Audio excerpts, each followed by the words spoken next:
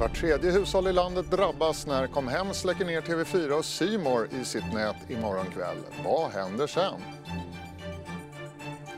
Regeringen backar om Arbetsförmedlingen och hotet om misstroendevotum mot arbetsmarknadsminister Eva Nordmark dras tillbaka. Vad händer nu?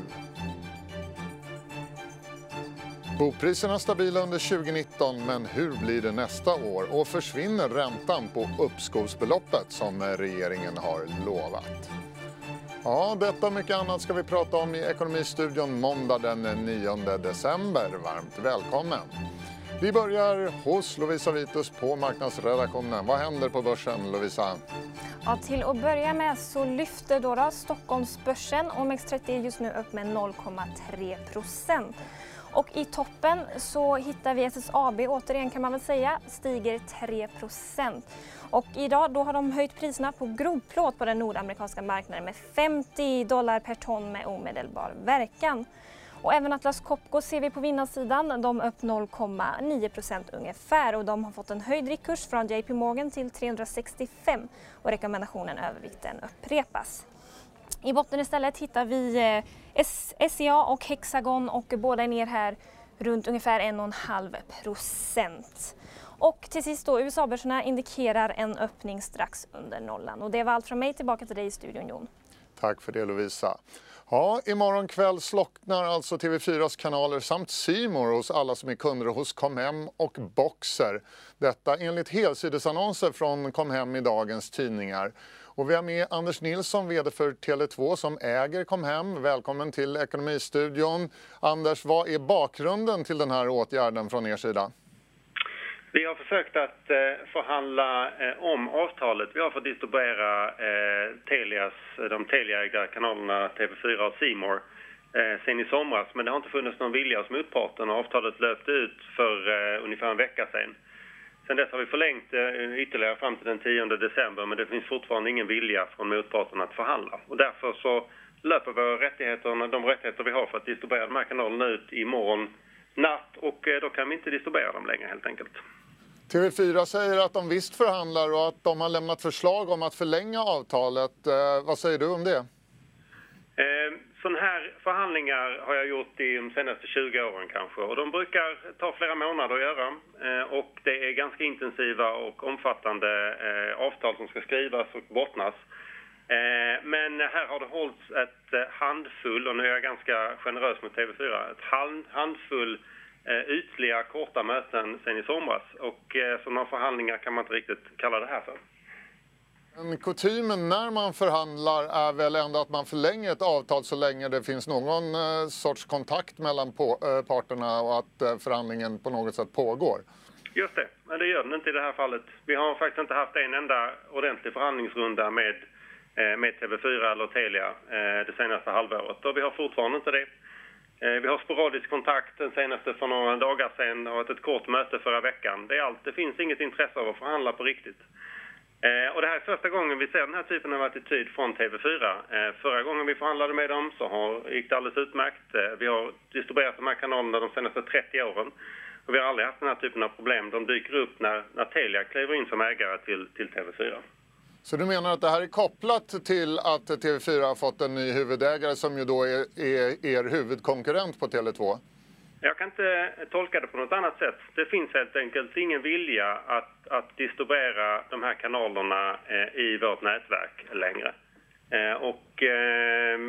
Jag kan inte tänka mig att det beror på något annat än att just Telia som ägare till TV4 numera. Är du inte orolig för att era kunder byter leverantör om ni inte har TV4 i era nät? Ja, för det första så är jag naturligtvis bedrövad över det som händer. Det här är ju en ganska stor fråga, inte bara för oss och kanske inte heller för Telia och TV4 utan för hela branschen och till och med lite längre om man tänker vidare för hela Sverige. Det är en demokratifråga i slutändan. Men vi får ju laga efter läge här och vad vi gör nu är att vi fokuserar på våra kunder, försöker kompensera dem på bästa möjliga sätt, ersätta det innehållet som vi nu blir av med imorgon midnatt med annat innehåll. Och på andra sätt kompensera våra kunder så långt möjligt. Sen hoppas man ju i slutändan att det ska finnas en vilja från Telias sida att faktiskt distribuera Sveriges största kommersiella tv-kanal även till den tredjedel av hushåll och de 2 miljoner hushåll som vi idag distribuerar tv i. Skulle så inte vara fallet, ja, då har vi en helt annan typ av samhälle som jag har vaknat upp i. Ett samhälle där mediemångfalden minskar. Och det känns ju ytterst förvånande 2019 och kanske ännu mer förvånande när det kommer från ett företag som kontrolleras av staten. Det kan ju bli svårt att ersätta TV4 med andra kanaler. Vad ger ni kunderna för kompensation då? Får de monetär kompensation? Blir det billigare helt enkelt att ha Comhem och Boxer framöver? Vad vi håller på att göra nu är att vi just nu rullar ut den här konversationen vi har med våra kunder under eftermiddagen. Så att nu så ska vi, från nu och framåt så kommer vi ha den konversationen med kunderna vi har. Tack så mycket Anders Nilsson, vd för Tele2 som äger Comhem alltså. Då har vi med Mattias Berg som är operativ chef på TV4. Ja Mattias, Anders Nilsson säger att ni inte förhandlar seriöst. Vad är din kommentar till det? Ja, min kommentar till det är att det stämmer inte överens med den verklighet som vi lever i. Vi har daglig kontakt med våra partners på Tele2 Comhem och diskuterar både mejlledes, telefonledes och har något möte här om någon timme, olika aspekter av den här förhandlingen. Så att det är en del av Tele2s opinionsbildning och det är bara olyckligt att man tar Sveriges konsumenter som gisslan i sin ambition att få till ett bra kommersiellt avtal mellan Tele2 och TV4-media. Ni har ju hävdat att Comhem vill ha större rättigheter från er utan att betala mer. Vad menar ni med det? Ja, det här är en vanlig kommersiell förhandling mellan oss som innehållsbolag och Tele2 Comhem som distributör. Det vill säga att de vill utöka de rättigheterna de köper från oss. Och för det så ber vi om ersättning. Och i och med att de inte vill att erbjuda någon ersättning så har vi då väldigt svårt att komma överens om de här rättigheterna. Med det sagt så är det väldigt viktigt att säga att vi har erbjudit och erbjuder fortfarande Comhem Tele2 att förlänga det avtal som nu ligger. För att ta hela svenska folket, eller åtminstone den stora andel som är kunder hos Tele2 Comhem som gisslan för att få till ett bättre kommersiellt villkor. Det tycker vi är oansvarigt. Vad är det för typ av rättigheter som ni anser att de vill ha som de borde betala för? Ja, vi har ju tills vidare och kommer även fortsättningsvis att välja att förhandla i dialog med våra partners på Tele2 Comhem. Så att vi vill inte gå in i detalj på vilka rättigheter till vilka priser. Men vi kan bara konstatera att de rättigheterna de har idag som vi har erbjudit dem att både förlänga och digitalisera, det ligger på bordet. Det som efterfrågas är rättigheter utöver det. Anders Nilsson säger att han ser en bakgrund i att ni har blivit förvärvade av Telia och att Telia är konkurrent till Comhems ägare Tele2 och att det kan vara en bakgrund till att de här förhandlingarna gått i stå. Vad säger du om det? Jag tror man kan se det som en bakgrund till den opinionsbildning som Tele2 bedriver. Som en bakgrund till förhandlingsstatus så saknar den relevans. Vi har bedrivit den här förhandlingen innan vi blev en del av Telia, det vill säga innan förra måndagen. Och vi bedriver den fortsatt med samma människor och utifrån samma ambition att landa ett bra avtal för alla Tele2 och Comhems användare där ute. Men också ett avtal som ger skälig ersättning till TV4 Media för de ytterligare rättigheter som Tele2 önskar. Och hur och när kommer detta lösa sig, tror du?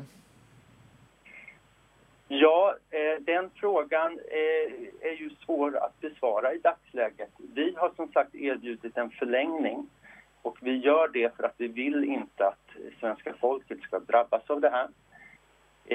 Och den förlängningen har vi ännu så länge inte fått en accept på från vår partner. Vi hoppas givetvis att även de ser det förnuftigt att inte låta en kommersiell förhandling gå ut över sina kunder. Så att på den frågan får jag bli svaret skyldig. Tack så mycket Mattias Berg, operativ chef på TV4. Och då går vi tillbaka till Anders Nilsson som är alltså vd på Tele2 som äger Comhem. Anders Nilsson, ni vill ha utökade rättigheter, säger Mattias Berg. Borde ni inte betala för det då? Jag kan bara konstatera att det här replikskiftet som vi nu bevittnar är det närmaste vi har kommit en förhandling sedan i somras. Så att vi har fortfarande inte sett något konkret erbjudande från motparten. Det är djupt beklagligt att vi har hamnat där vi har hamnat. Och jag hoppas att alla ser vad som håller på att hända här. Sen Telia annonserade affären med TV4 så har TV4 inte varit intresserad av att samtala eller förhandla med oss på riktigt. Och det kvarstår. Och sen Telia faktiskt blir ägare till TV4 så är det fortfarande tyst och stängd dörr. Och det sker inga förhandlingar och det har inte skett några förhandlingar. Och det som Mattias Berg kallar för förhandlingar, det vet han mycket väl att det inte är det. Vi har gjort den här typen av förhandlingar många gånger tidigare tillsammans. Och det här är en charad och ingenting annat. Anders, får jag bara fråga, det är ju ganska vanligt med vapenskrammel i sådana här fall. Det var inte länge sedan Discovery och Kanal 5 bråkade med distributörerna. Vilka förutsättningar, eller vad skulle du säga, vad är oddsen för att det blir en lösning på det här under de närmaste 24 timmarna så att TV4 fortsätter att finnas hos Comhem och i Boxer även efter imorgon midnatt? Jag är tyvärr inte speciellt positiv alls. Jag är ledsen att säga det också därför att det är det sista man vill, att en så stor tv-kanal ska slockna i en tredjedel av alla Sveriges hushåll. Men jag tror tyvärr det är lite barkar och det beklagar jag djupt. Och vad vi gör nu istället för att förhandla med TV4, eftersom de inte vill göra det. Vi förhandlar gärna med TV4 om de vill, men i mellantiden så fokuserar vi istället på att göra allt vi kan för våra kunder. Tack så mycket Anders Nilsson, vd för Tele2. De förstod signalen. Vi talade om för dem att det fanns inte stöd för den inriktning de hade valt och en riksdagsmajoritet ville någonting annat. Och då backar regeringen. Det tycker jag är bra. Ja, moderatledaren Ulf Kristersson var nöjd idag sedan regeringen backat på 2 väsentliga punkter i reformen av Arbetsförmedlingen. Dels skjuts reformen upp till 2022, dels kommer reformen inte bygga på den kritiserade lagen om valfrihet, LOV. Arbetsmarknadsminister Eva Nordmark slipper därmed en misstroendeomröstning i riksdagen. Och vi har med vår politikreporter Linda Örn. Linda, vad hände egentligen under helgen här som fick regeringen att backa? Jo, de här 4 partierna valde att gå då framförallt... De senaste beskeden handlar om framförallt att man går Kristdemokraterna och Moderaterna till mötes. Men det finns ju även i andra delar fog för att även Jonas Sjöstedt har blivit lyssnad på här. Det är ju så att det är Centerpartiet som har drivit på för den här reformen. Hur uppfattas det inom Centern, tror du, att man nu blir tvungen att backa på den här för de viktiga punkten? Ja, det är ju en reform som har varit väldigt nära förknippad med en person i Centerpartiet, nämligen Martin Ådahl. Det är klart att den här reformen har blivit lite, eller debatten om den har blivit ett problem för partiet. Så på ett vis så kan det ju vara skönt att lämna lite det bakom sig, tror jag. Sen är det här med LOV eller LOU. Där fick de ju göra en politisk eftergift nu. Sen är ju sista ordet inte sagt kring det, för att det kommer ju bli en fråga som oppositionen har ögonen på såklart. Hur kommer man att tillämpa det här? Det var ju ganska mjuka formuleringar.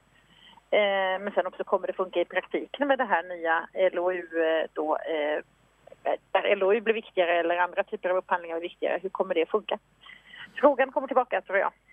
Och nu har ju Centern då förlorat en för dem viktig punkt i januariavtalet. Kan de kräva kompensation på något annat område?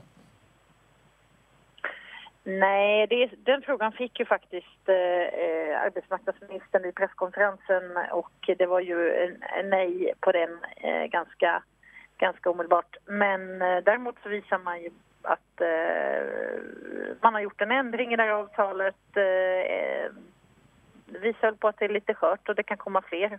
Så kan man ju säga det. det här är ju en framgång för Vänsterpartiet. De har insett här att de har möjligheter att få inflytande den här vägen. Då kan det komma fler initiativ. Och vad innebär det då för januariavtalets framtid? Är den hotad?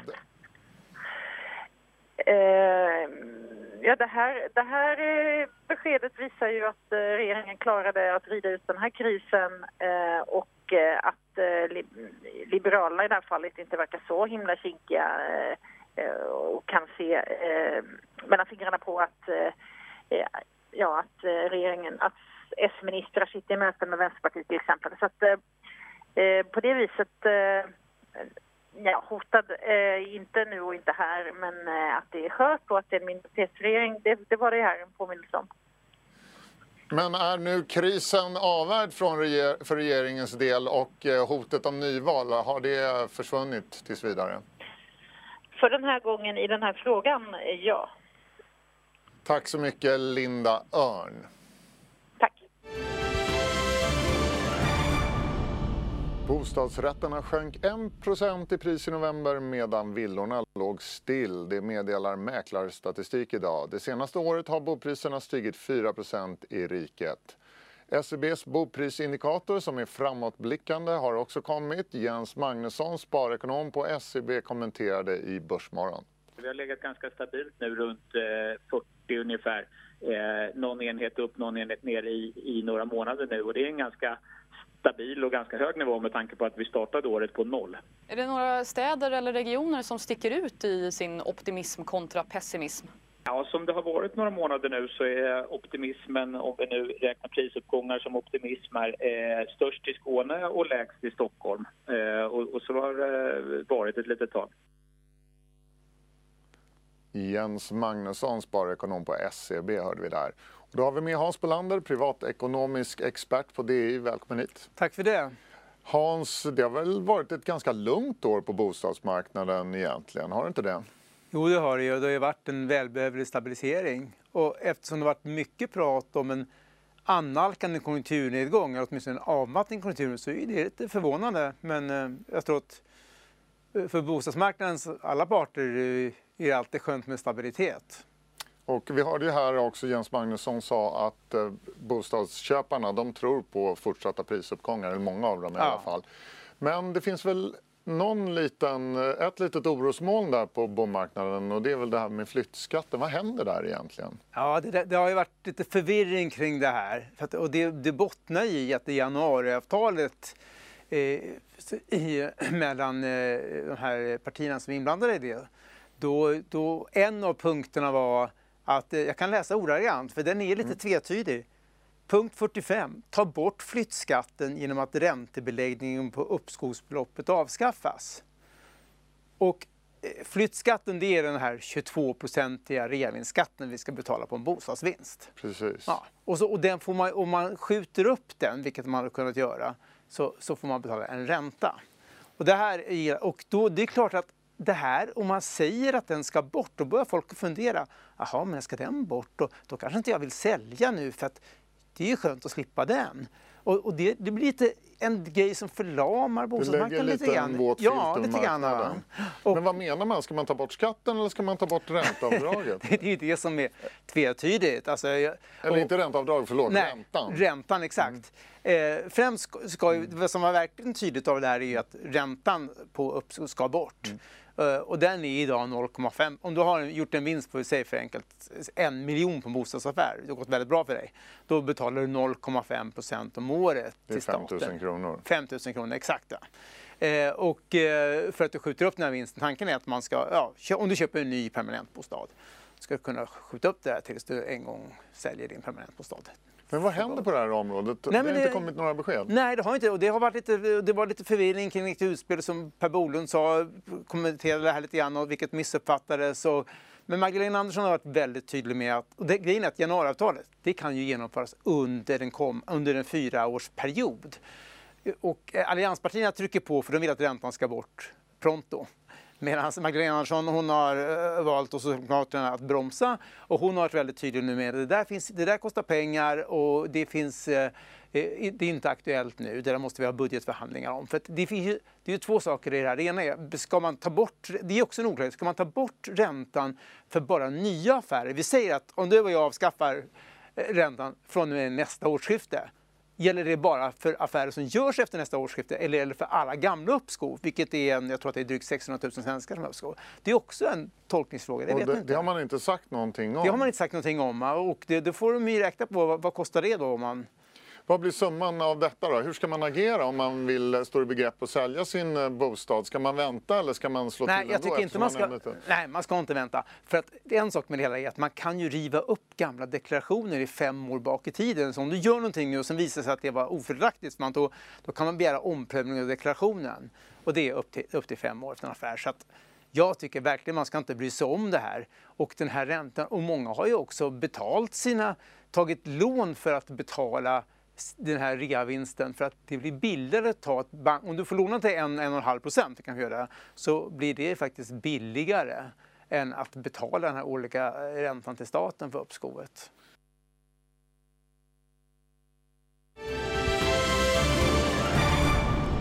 Då byter vi ämne i Ekonomistudion. Swedbank har beslutat om en genomgripande organisationsförändring. Syftet är att skapa tydligare beslutsvägar samt att underlätta genomförandet av bankens strategi. Antalet medlemmar i koncernledningen minskas från 17 till 14 personer. Och vår reporter Martin Rex träffade Swedbanks vd Jens Henriksson tidigare idag.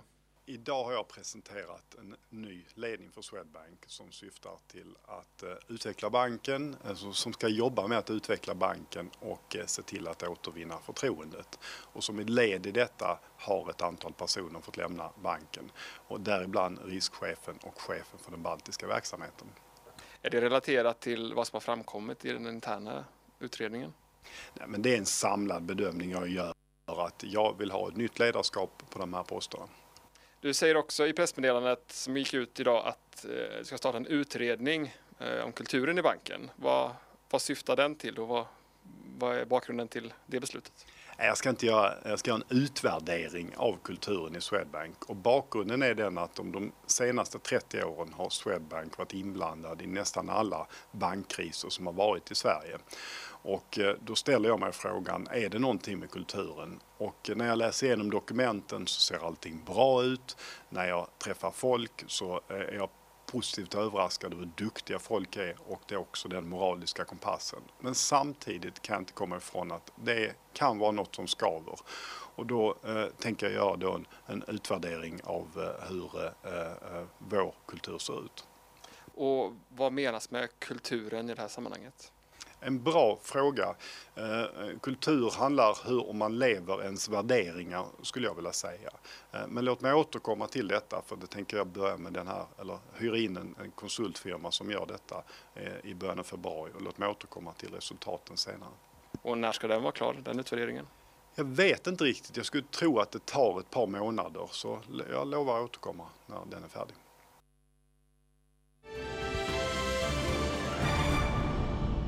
Måndag idag, därför ska vi prata om världen i veckan med vår utrikesredaktör Carl Thulin. Vi ser bilder från London här, och det passar ju för det är val där den här veckan. På torsdag närmare bestämt. Carl, vad är förutsättningarna här? Ja, men förutsättningen är ju att Boris Johnson har trumfat igenom det här valet, och läget är väl att han har en ganska komfortabel ledning, ungefär 10 procentenheter, det fluktuerar en del här. Men det är fortfarande ganska många som inte har bestämt sig. Är det inte så med det brittiska valsystemet gör att det är lite svårt med opinionsmätningar också? Jo, men så är det, precis. Alltså, det är ju vinnaren tar allt, och så man vågar inte riktigt säga att det här är klart ännu. Men om nu Tories skulle få en majoritet i parlamentet, innebär det då att Brexit-avtalet som ju faktiskt Boris Johnson har förhandlat fram med EU, att det kommer att röstas igenom då? Ja, men då kommer han kunna ta Storbritannien ut ur EU, absolut. Sen är ju nästa steg då att förhandla fram ett avtal med EU, ett handelsavtal. Och det vill han göra på ett år ungefär. Det är ju väldigt tajt. Så det finns ju fortfarande en risk att Storbritannien kan krascha ut ur EU.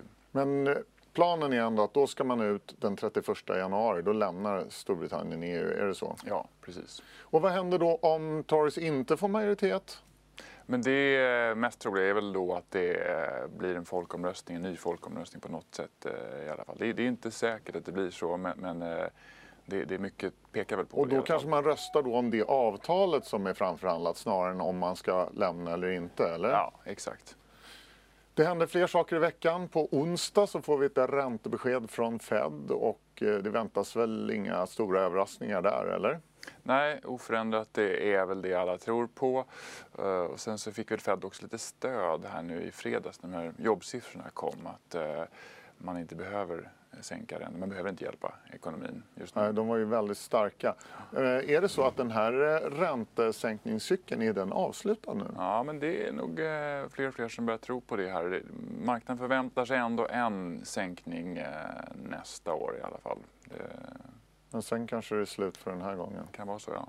Det kan vara så. Och så Finland. Där har det hänt en hel del. Regeringskris och strejker. Nu pratas det om nya strejker här. Ja, men exakt. Vid midnatt nu så gick 100 000 finländare ut i strejk. Är det kopplat till poststrejken som var då häromveckan, eller? Nej, det är inte det, utan det handlar om, det är mer traditionellt strejk då, där man så att säga inte lyckas lösa framförallt lönefrågan.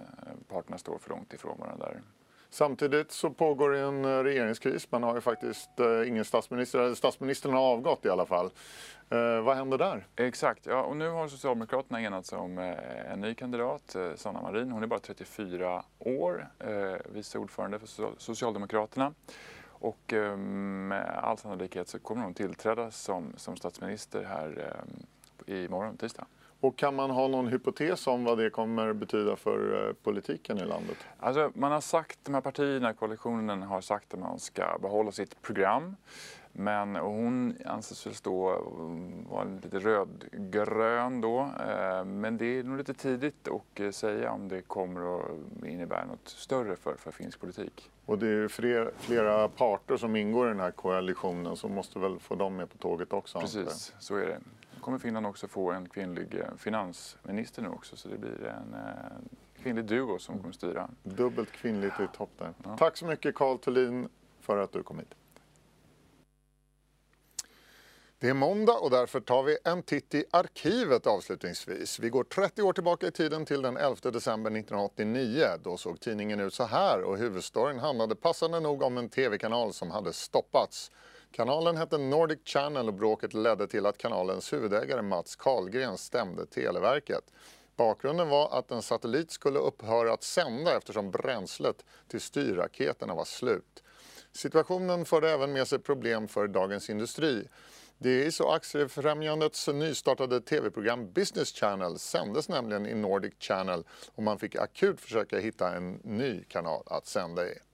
Det är för 30 år sedan då $1 kostade 6 kronor och 36 öre. Vi rundar av Ekonomistudion måndag med att hälsa alla tittare välkomna till Closing Bell som börjar 15:20. Hej så länge!